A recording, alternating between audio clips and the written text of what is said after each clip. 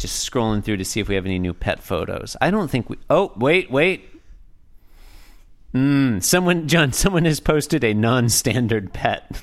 Oh, no. Wait, no, isn't that good? Yeah, have a look. Is it the axolotl? It's underneath the axolotl. It's on page 23. Oh, okay. The axolotl is not the.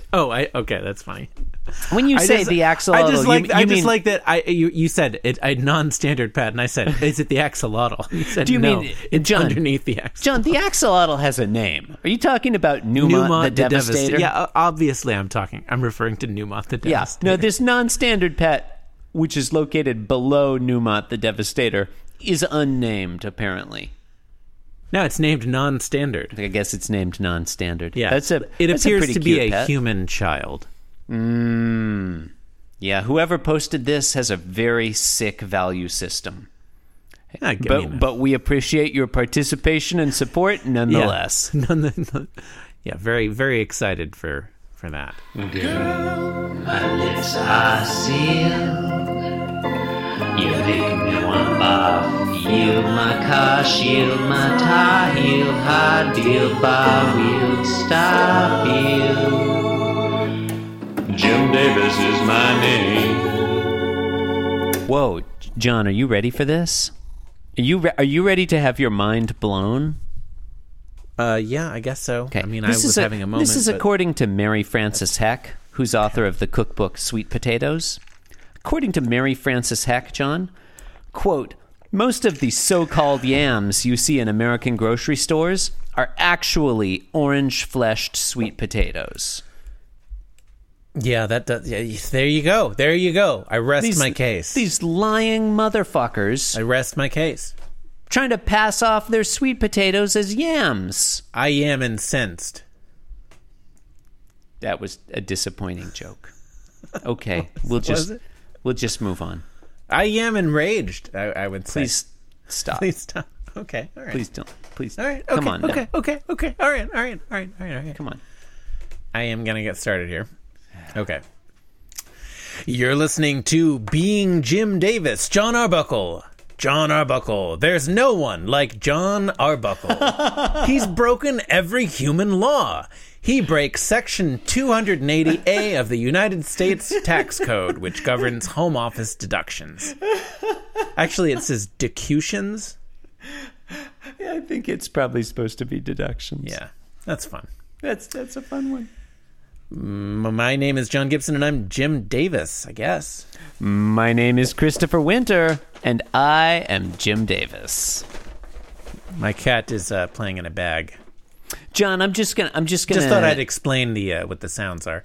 I'm just gonna give listeners a free extra tagline for this week because I read it here on the tagline submission form. Uh-huh.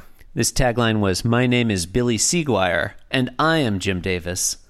Fun thing about that one is it was submitted by Ryan Pfeiffer, not Billy Seguire. Yeah, that's fun. I mean, that's so far as things. Yeah, okay, it's fun. It's fun. It's Thursday. It's October 15th. It's 1981. We're reading the 1215th ever Garfield strip. Correct. That was the year the Magna Carta was signed, right? I would have to check, John. What happens in this Garfield? Thing I'm doing right now. John, in today's Garfield, the mouse has relatively small ears. That's kind of disappointing. Funny thing about this, John. I'm not disappointed by that at all. So 2 points on that. Yeah. Point number 1. Of June, 1215. Yep. That was my point 1. Yes, Magna Carta was signed on 1215. Point 2. So it's 6/15, 1215. Whereas today is 10/15, 1981. Mm-hmm. Those are different dates. Yeah. Now, look, the Magna Carta, or as I call it, 1100, was signed on, What? MC, John. MC, 1100. It's slang. All the kids are doing Roman numeral slang these days. I still don't get it, though. But Magna Carta, MC. M is 1,000. C is 100. 1100. Oh, so you're using like the first letters of the initials. Of the words. Yeah. Okay. You're pretending that they're they're Roman Not Roman numerals. pretending. I mean, they are those numerals. Why is there a reason to do that? I mean, like what? It's just what the kids are doing, That's John. just what you. Okay, It's what all the right, kids okay. are doing No, on it's fine. TikTok, It's John. fine. Okay. Oh, you know, kids aren't on TikTok, right? John. That's like a boomer platform. Point 2. I've forgotten what my point 2 was. Okay, look. It's possible you didn't have one. There's always a point 2. Oh, no, I remember. The reason that... There's always a point to. The reason that it took until Thursday's synopsis for me to notice that the mouse had small ears was because I was really not looking carefully at the strip as I was writing these summaries. I'm glad we waited for that. Okay. So Garfield and the mouse are on a surface. so The much mouse text. is on the left. There's so much text in this Garfield is on the right. Panel 1, the mouse thinks, "Look, cat, you need a reason to be kept here, and I need food. I'll show up in front of your owner, and you chase me off. You'll have a job, and I'll have a place to live. What? Chris, I think you misread that. I believe it's tut tut. It's hard to know. You know, mice say weird things. Yeah. I'm really going to barrel right along because this is not like a Cheerio, not say. a lot happens in this one. It's mostly just a dialogue exchange. So, Okay. in panel 2, Garfield thinks, "Won't John get suspicious when I keep chasing the same mouse?" This is a ridiculous concern. Yeah, That's not how people, like, John wouldn't notice. he wouldn't notice. Well, yeah, because Unless the mouse had, like, an identifying tattoo or something. Well, and if he did, it's not like I mean, he would get suspicious if he saw Garfield catch the mouse. You know, and then saw him chasing it later. That would be suspicious. Yeah. But In if the same mouse is there, yeah, he's gonna chase it again. Yeah. Though I guess at some point John would be like, "Geez, can you not catch that fucking mouse with the neck tattoo?" Hello, Um. Garfield's fat. Yeah. In panel 3, He's not a great mouser.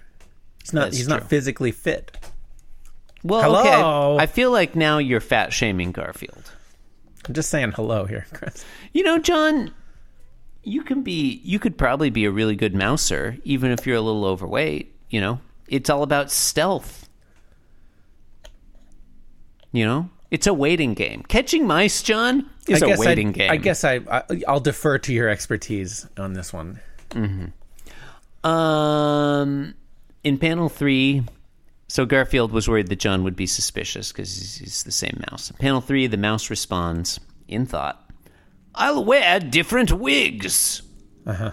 Garfield Pip thinks. pip. Garfield thinks you thought of everything. Governor. Okay, all right. Sorry. Settle down. If I settle down, I'll realize how depressing this is.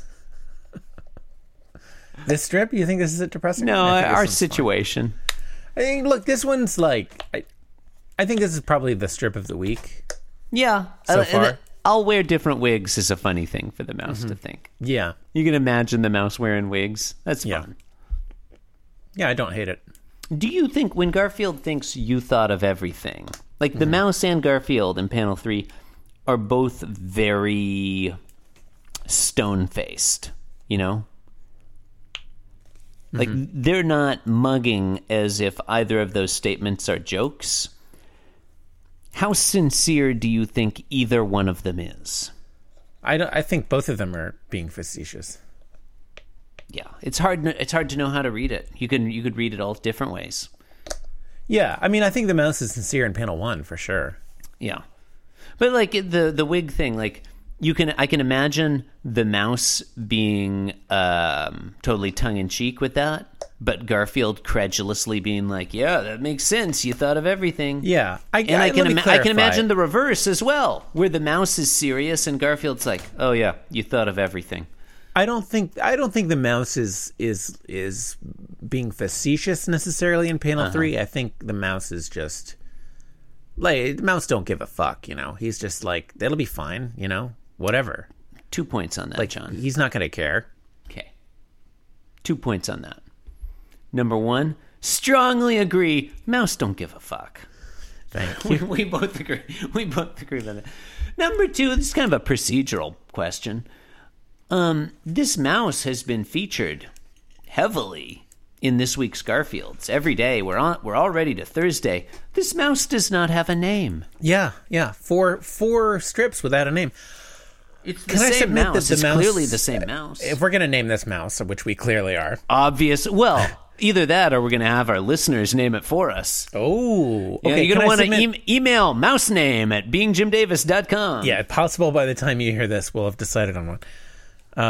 I think you should have like a name that is associated with like being a man's name, like a long time ago, like Leslie. What do you think about that? I like Leslie. I like that a lot. And of course, now that I say that, like, we don't know this. I mean, has the mouse been gendered? I don't think so. John, what about Ashley? Ashley's good. I feel and then that way, like, if the mouse has been gendered, so what?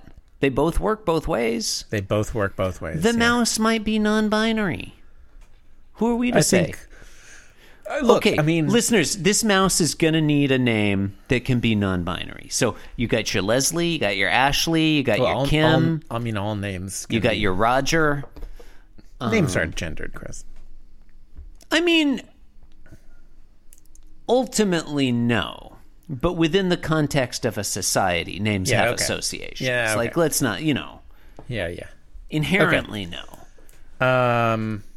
All right, so look, the submissions are now being accepted for naming this mouse. I just had another thought, John. Okay. You know how some podcasts, like, if you donate or tweet about them or whatever, like, I think this is often on, like, those role-playing podcasts, they will name an NPC after you. What? Oh, yeah, okay. Yeah, a lot of podcasts do that. maybe a Patreon, like a Patreon level. A pitch drop could be, we will name an unnamed Garfield character after you. Like this mouse could be named Lisa Dupe. This mouse could be named Ryan Pfeiffer. That's a great This idea. mouse could be named Cameron, that asshole from the Garfield Forever podcast. Yeah. Cameron. Okay. I think that might have to be a new Patreon level. Mm-hmm. Yeah, if you donate, you become a named character. We'll have to confirm with the pitch drop lawyers. But maybe it's the $5 level, maybe it's the $6 level. I don't know. Maybe it's the $100 a month level. Mm-hmm. Wait, so what happens if you stop donating? Does the character get dies? Your character dies in fiction. All right. You've been listening to Being Jim Davis. I am going to say, John, I've Yeah. started thinking about that mouse as just being named Lisa Dupe. And Lisa Dupe, I'm sorry, I don't mean that offensive in any way. Just kind of like that, like the way it sounded. Maybe the mouse is just named Dupe. You've been playing this mouse character as fairly. Is it because I gave it a high class British accent? Lisa Dupe is erudite, if nothing else. Because the mouse has been doing a lot of pip and what. It's really the epitome of class. Okay. You've been listening to Being Jim Davis, the king of beers. True. Support the program by donating to Patreon or sharing it with your friends. And thank you for listening. Goodbye. Thank you and good night. Okay. Cause I'm being Jim Davis and I'm here to say that being Jim Davis is a wonderful way to be.